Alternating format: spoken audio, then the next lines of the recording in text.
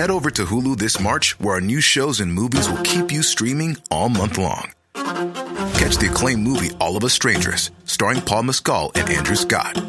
Stream the new Hulu original limited series We Were the Lucky Ones with Joey King and Logan Lerman. And don't forget about Grey's Anatomy. Every Grey's episode ever is now streaming on Hulu.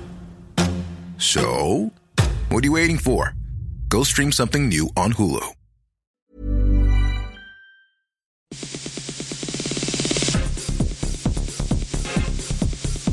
Hello and welcome to Extra Time, a web-only program from RNZ Sport.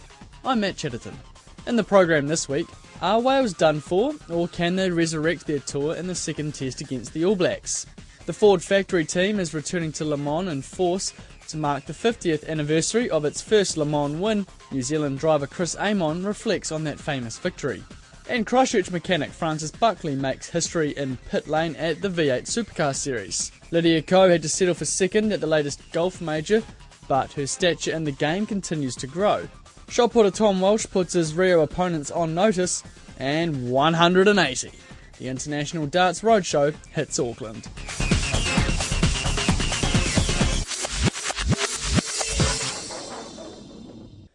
A mentally drained All Blacks wing Julian Savea has been dropped for Saturday night's second test against Wales.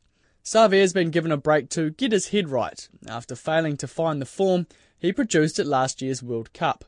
Our rugby reporter Joe Porter reports. The All Blacks coach Steve Hansen says Savea is in top physical condition, but the selectors believe the blockbusting wing is bogged down mentally. We just felt that a little bit of time out of the playing 15 wouldn't do him any harm. So, his game isn't reflecting the work he's putting in. So when you see him training really well and then they go and have a performance which is clunky and pretty wooden, you can usually tell without having to be a psychologist that there's something going on.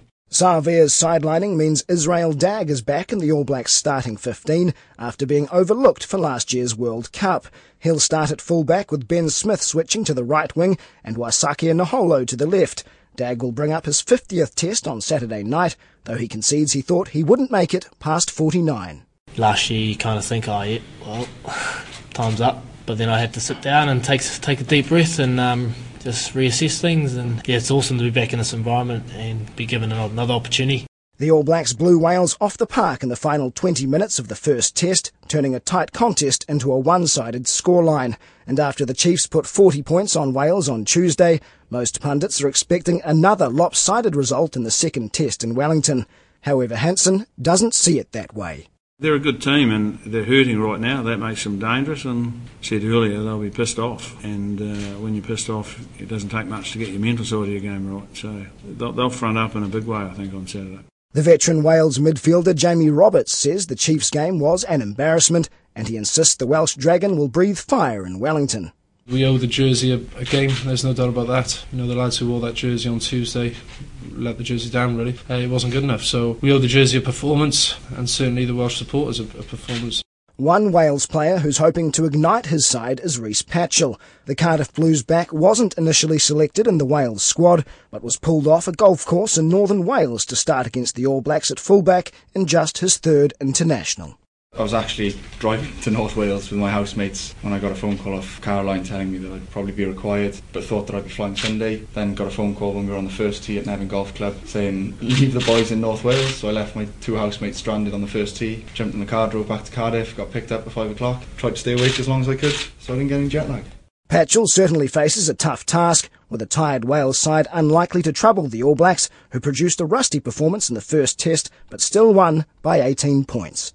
In Wellington, for Extra Time, Joe Porter. Now, not many people are picking Wales to upset the history books, not even their own fans, as our reporter Max Toll found out. The All Blacks kick off against Wales at Cardiff Arms Park, straight into a dazzling sun that won't help them much in this rugby classic. Wales have been playing the All Blacks for more than 100 years. In 31 matches, they've won only 3 times, most recently in 1953. They gave it a good effort in the first half during last week's test at Eden Park, but still ended up getting thrashed 39-21. No one's giving them much of a chance tomorrow, not least of all these Wellington punters. All Blacks all day. Not really. Not looking at the All Blacks' performance. I think they've got some good talent, but the issue is 80 minutes. They probably put in a good fight, but I'll still go for All Blacks. They've come out. They're just lacking that level of expertise. They haven't got the backup off the bench. They really had their best chance last week. Not everyone is writing off the Welsh yet, though. Oh, sure, mate. Ball's a funny shape. Anything can happen on the day. It's the first time the two sides have met in the capital, but as for their chances, even the Welsh team's coach, Warren Gatland, is staying cautious. We're going to come out and, despite people saying we're going to kick everything and try and stifle the All Blacks, we said that we were going to come out and play some rugby, and to compete against the best teams, you've got to be positive. Mayor Celia Wade-Brown helped welcome the team with a porphyry at Pipitea Marae on Wednesday. She says the city is buzzing. I remember to say Bora Da and check my pronunciation.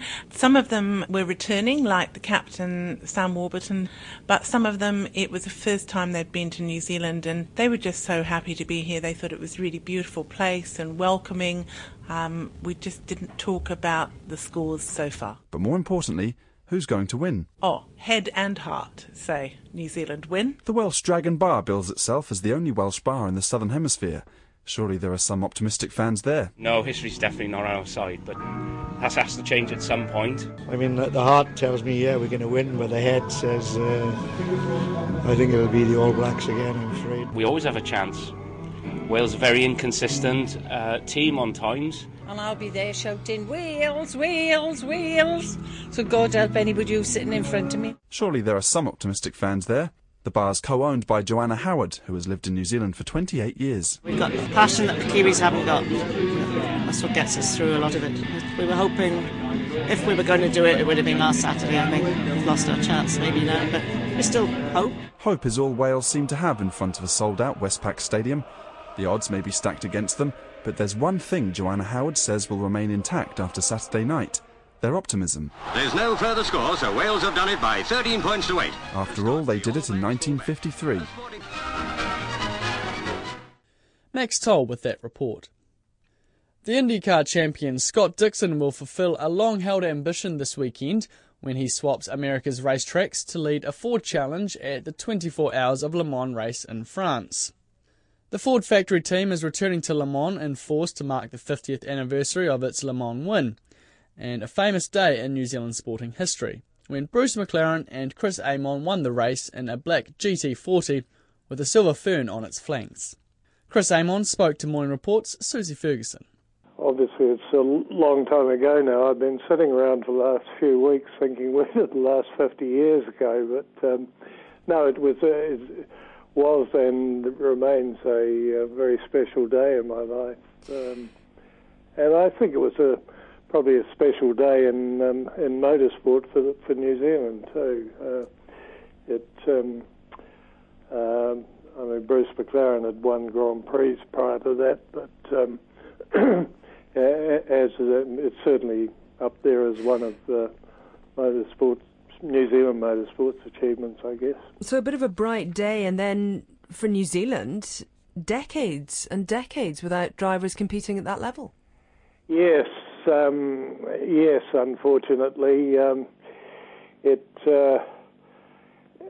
was something that I guess was inevitable, really, in that I got into international motorsport because we had teams coming out here in the sort of European or Northern Hemisphere winter, and to compete in the series out here, not a complete Grand Prix field or anything, but we had team managers who'd come out with these people, and somebody who was sort of in the field to make up the field, as it were, such as myself at age sort of 18.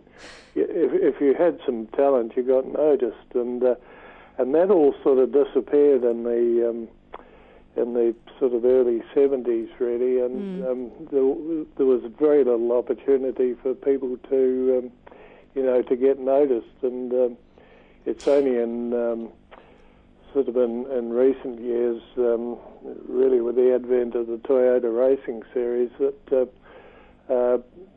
guys have had people have had a chance to compete against visiting internationals again. So it's opened up a whole new thing. now a real swag of New Zealanders, and Brendan Hartley has a pretty special helmet for the race. Yeah. Doesn't he? What's he got on his helmet? He's got a photograph of Bruce McLaren and myself, one on each side of the helmet, and he's the sort of centre strip is my old helmet colours. So I was very taken aback and very honoured when he rang me and said, would I mind if he did that? And I said, no, go for it. Well, also Brendan Hartley aiming for outright victory in a Porsche, I think it is. Yes. Yeah.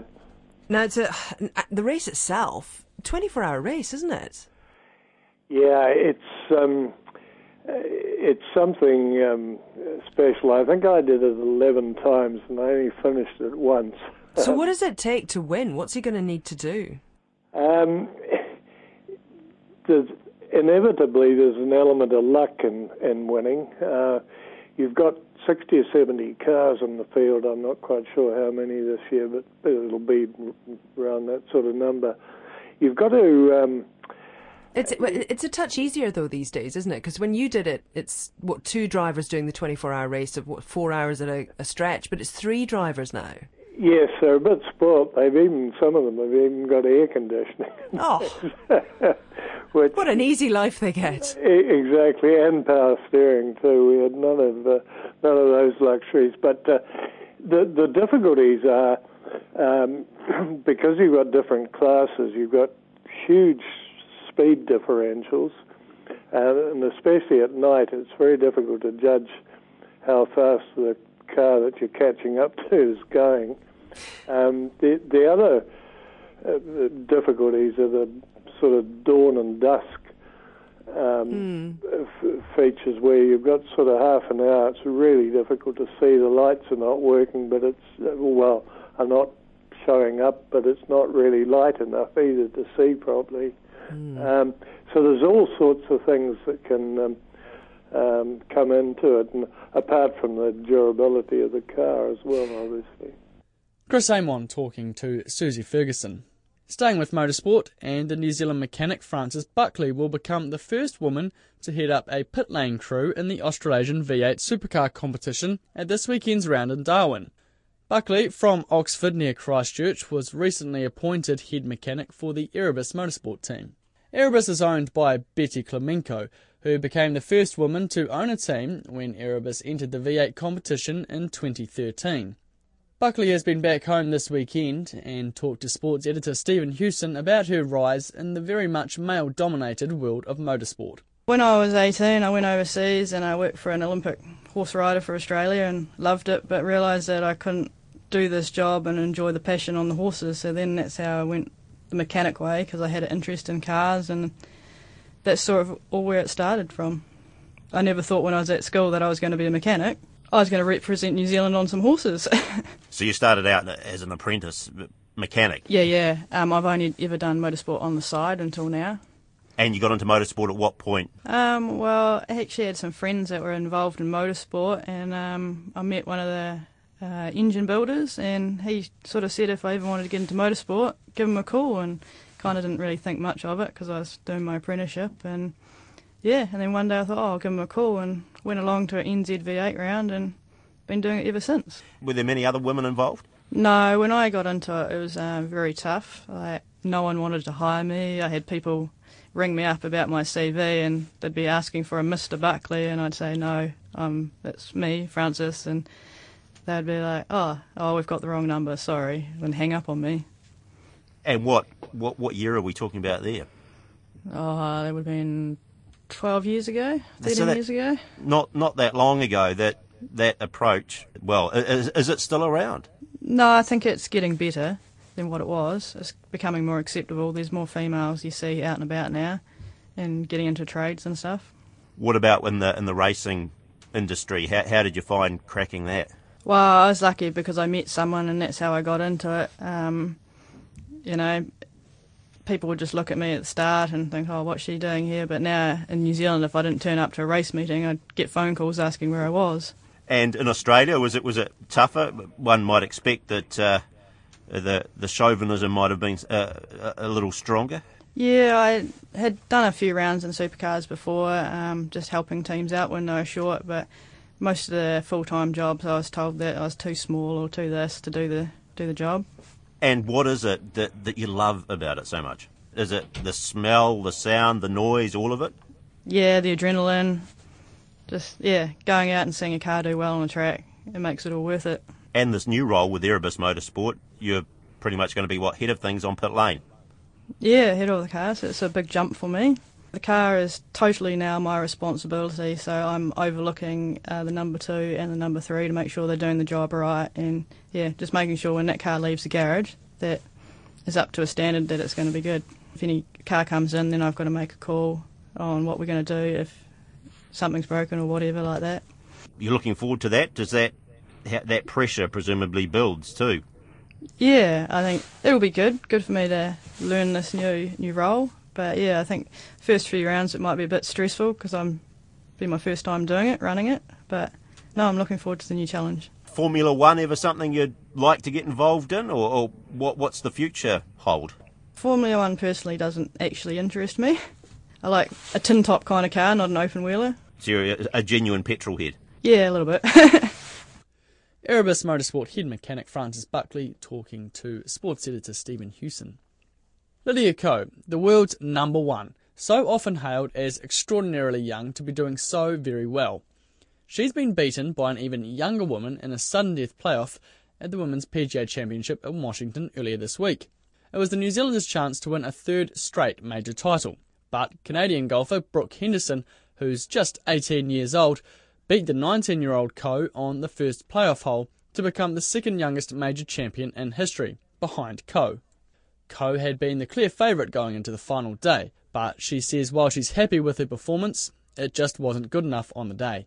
I'm happy with the way I played. I just got outplayed, and even just down that playoff hole, for her to go that tiger line, right for the pin, and to have the perfect yardage, she just played great, and I'm proud of the way I played. But in this case, I just got outplayed. Lydia Ko's coach David Ledbetter told Checkpoint's John Campbell that her final round was pretty good, but he agreed that on the day, Brooke Henderson was even better. Well, when you listen, it's not all what a player does, it's obviously what your opposition does, and Brooke Henderson played fantastically well. To shoot 6 under, I think anybody would have said if Lydia had shot 4 under to start the day, that she would have won it at a canter. It just goes to show the quality of the play, and Brooke Henderson just, it's her day, her time, and she holds some amazing putts, and as I say, unfortunately, some things are out of your control. Lydia did all she had to do. She missed a short putt on 17, unfortunately, but that's the way it goes. And she can hold her head up high. She really gave it a good go, and you sort of midway through the back 9, you'd say, well, I think she's probably pretty much odds on, but that's the game of golf. Yeah, it is. If you look at those top 3 players, that's you're looking right into the future of the game right there, with Brooks Henderson and Lydia and Aruya Jatanaga, and they're all, about the same age, and just amazing talents, and Lydia just didn't come out on top today. There's so much to talk about because I want to discuss these formidable young women and their extraordinarily cool heads. But can we begin with Lydia and the sense that actually when she doesn't win now, everyone kind of thinks, wow, because Lydia has been so good and so consistently good that we're just expecting it. And it is a contest, and there are other people who want to win, and we have to remind ourselves of that. Well, we do, and as I say, it's it's certainly not golf. That's the way golf is. You look at Jack Nicklaus. He had, he won 18 majors, but he had 19 seconds. So, you ultimately you're gonna lose more than you win. And it was, it came down to it. It wasn't obviously certainly her last tournament, the ANA, when she won that. She hit a tremendous shot the last hole, but the Evian, you go back to that one where she pretty much did win at a canter. This was, there were a lot of people in the mix. There were a lot of players who, for a period of time, and and it just came down to the fact that Brooks just played that a little bit better. I mean, she obviously holds a tremendous putt on the last hole to save par, and the fascinating thing is I think this will make Lydia stronger. I think a player of her ability level needs competition, and I mean, she's going to have it from these girls, and I think it'll just push her to another level. It'll just make her work that much harder, and I mean, it wasn't like a Jordan Spieth that collapsed like at Augusta. Nothing of those. No. Nothing. I mean, she hit most of the greens and most of the fairways and shot 4 under par on an extremely difficult golf course, and she just came up one shy, and she didn't come up one shy, actually. I mean, she obviously lost in the playoff, and, when you birdie the playoff hole, I mean, there's not a whole lot you can do. She did all she could. She did all she could do, and, just put her hands up and say, hey, the better person won today. I mean, it's unfortunate. I mean, the great Gary Player would always call, he has a lot more wins, because he says, hey, if you get in the playoff, it's a win in my book, I mean, because we both shot the lowest scores, in regulation play. But as I say, it'll be, I'm sure, I mean, she'll look back and, at the end of her career, she's going to look back and she's going to have a few near misses. It's just, she hasn't had any up to this point in time, and so it's a bit of a shock to the system. But she's going to have a couple of near misses, and so, I don't think it's going to dent her confidence any whatsoever. I mean, she played great this week. I mean, she did all she could do, and she just came up just that little bit short. David, I know you're racing off, but can I ask you one final question about the temperament of these remarkable young women? They are. Yeah.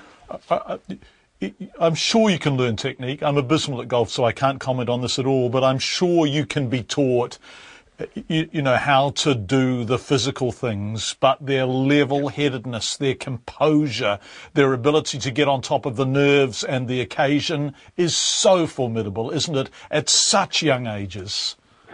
Yeah, really incredible. I mean, you've heard in the past that it takes players a number of years to mature, not just physically or technically, but mentally more than anything else. But these young women, I mean, they're so far ahead of their peers of a different era. It's amazing. I mean, it's incredible. I mean, we know Lydia. I mean, she's got such an old head on a young pair of shoulders, and nothing seems to faze them. And it's like they're great role models. I mean, it's interesting. I mean, you've got sort of 3 international players, New Zealand, Canada, and Thailand, and I mean, it just goes to show what a global game the sport is. And the exciting thing is these 3 are going to be tussling for a long time, and we've got some great tournaments coming up, and I think the Olympics could be one heck of an event, because they're all playing. Lydia Ko's golf coach there, David Leadbetter, talking to Checkpoint's John Campbell. The New Zealand shot putter Tom Walsh has put his rivals on notice just 2 months out from the Rio Olympics, comfortably winning this week's Diamond League event in Stockholm. Walsh threw 21.13 metres to win by more than half a metre from his nearest rival, although current world champion American Joe Kovacs wasn't competing, as he's preparing for the upcoming US Olympic trials. Despite his success, though, Walsh told sports editor Stephen Hewson he's far from satisfied. It's always good to get the Diamond League win under the belt. My second in my career as well, so pretty happy with that. And just slightly frustrated about I didn't quite line one up today, which was slightly disappointing. I felt like I was in good rhythm and good timing, but just didn't quite get fully behind one. But to throw that consistently well, around the 21 metre mark, I'm pretty happy about. Because he had 4 throws over 21 metres. Yeah, mate. Yeah, I did. So it was really good to have that type of consistency. But I was just over rotating a little bit at the front of the circle, which means all your power's not going through the shot; it's kind of going around it. But at least I know what's going wrong, and there's not a hell of a lot going wrong either. It's just little bits and pieces and wee bits of timing here and there. It sends out a message ahead of Rio, does it? Yeah, look, it's good to throw this this consistently, this far away from it. I'm only going to get fresher between now and Rio, and technically better with getting fresher as well. So my next comp's in London in about a month. So hopefully I can do some good things there and start to throw some really good distances. As I just touched on earlier, it's not far away, mate. It's I'm knocking on the door. It's centimetres away, and all it can take is one good practice, and things start lining up a lot more, and we could be into some pretty good throws. What do you think you're capable of? That's $1 million question, isn't it, mate? Look, I think to be competitive at Rio, you're going to have to throw 2150 plus to be within a shot of medals, and then I think around the 22 metre mark is what you're going to need to throw to get gold. So look, I believe that I am capable of the 22 metre kind of mark this year, and this year things are going better and I'm throwing further, and training's going better than what it was at the same time last year. So I'm feeling pretty confident to get pretty close, if not go over that 22 metre mark. Now, no Kovacs at this competition. What did that? What sort of did that go through your mind? What impact did that have? Oh, mate, I think he's scared. No, look, he's throwing really well at the moment, but it was they've got trials in 2 weeks' time, which is more important for them in terms of getting into their Olympic team.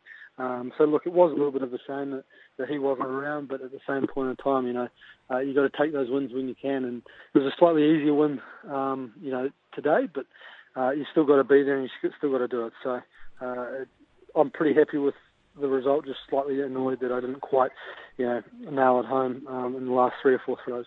Shot porter Tom Walsh talking to sports editor Stephen Hewson. And finally, the Auckland Darts Masters returns this weekend for the second year running.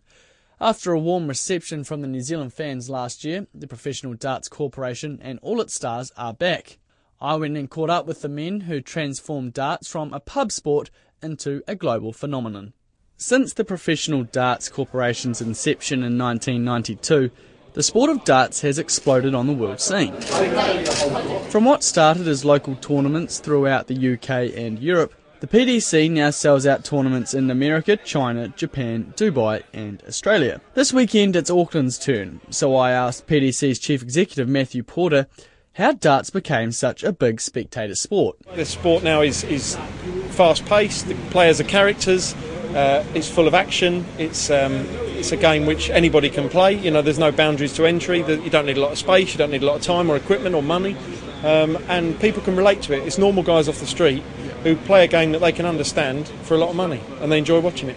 Darts' working man image is personified by its best competitors. Before he became a 16-time world champion, Phil the Power Taylor made ceramic toilet roll handles. Now Taylor has made over $12 million in his career and is a worldwide name. He says darts' success comes down to its simplicity. It's an easy game to follow. It's a simple game to follow. It's not one of these games where there's offside rules or there's this, that and the other. So it's easy for kids and ladies to watch, and any age group really. And I think it's a sport anybody can do. Squaring Taylor up, I thought I'd challenge him to a match. He had other ideas. Coming out here, do you have people on the streets saying to you or challenge you at a game of darts? Has anyone ever tried to? No. They come and ask for autographs and photographs. That's what you get. Would you challenge anyone in particular if they gave you a request for a game? No. Damn. No, in case they beat me. Damn, I was going to hit you up for a challenge, but in that case bugger. So if the 16-time world champion wouldn't challenge me, my next bright idea was the current world number 1, Michael van Gerwen. If I may ask, can you do it left-handed just to give me a better chance? Yeah. You can have 6 darts and me 3, yeah? All right, okay, then, yeah, sounds good. Okay, all right, good. okay, all right. I'll go first then. All right. This is going to be a disaster. Yeah. All right. Full of confidence, the game got off to a promising start with an 18. However, I was brought back down to earth quickly. I followed it up with 3 ones, a no-throw and a 12 to end on 33. That was shocking. That was shocking. So all the world's best player had to do was beat 33 with 3 darts. I didn't rate my chances. Damn it. I was looking so promising there, so promising. Well, that went about as well as planned. Darts hasn't just made its players global stars either. Russell Bray is an official referee for the PDC, and his dulcet tones are almost as famous as the players he calls. The 180, that's, you can hear that ringing in my head right now. How much do you practice that? Is that something you've been practicing? I don't practice it. I really, really don't. I get asked, obviously, by you guys an awful lot of times. You get an interview, come on, let's do some 180. But, when the first two darts go in there and you're on the stage and you're looking at it, take a little deep breath now, and the third one goes in there, you hear the crowd sort of coming up, we're in there and waiting for it, and then you just rattle it out, and it's a great buzz. And I do have to ask, could you do it for us one time, please? Of course I will. Thank you. 180! No doubt plenty of that will be heard at the Truss Arena in Henderson this weekend, when the world's best take on some of the local talent for the title of Auckland Darts Masters Champion.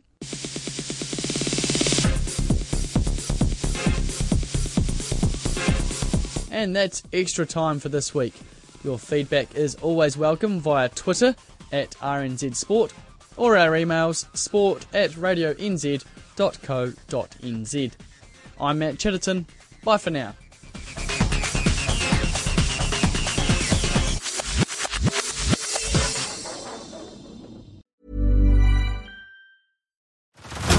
Head over to Hulu this March, where our new shows and movies will keep you streaming all month long. Catch the acclaimed movie All of Us Strangers, starring Paul Mescal and Andrew Scott. Stream the new Hulu original limited series We Were the Lucky Ones with Joey King and Logan Lerman. And don't forget about Grey's Anatomy. Every Grey's episode ever is now streaming on Hulu. So, what are you waiting for? Go stream something new on Hulu.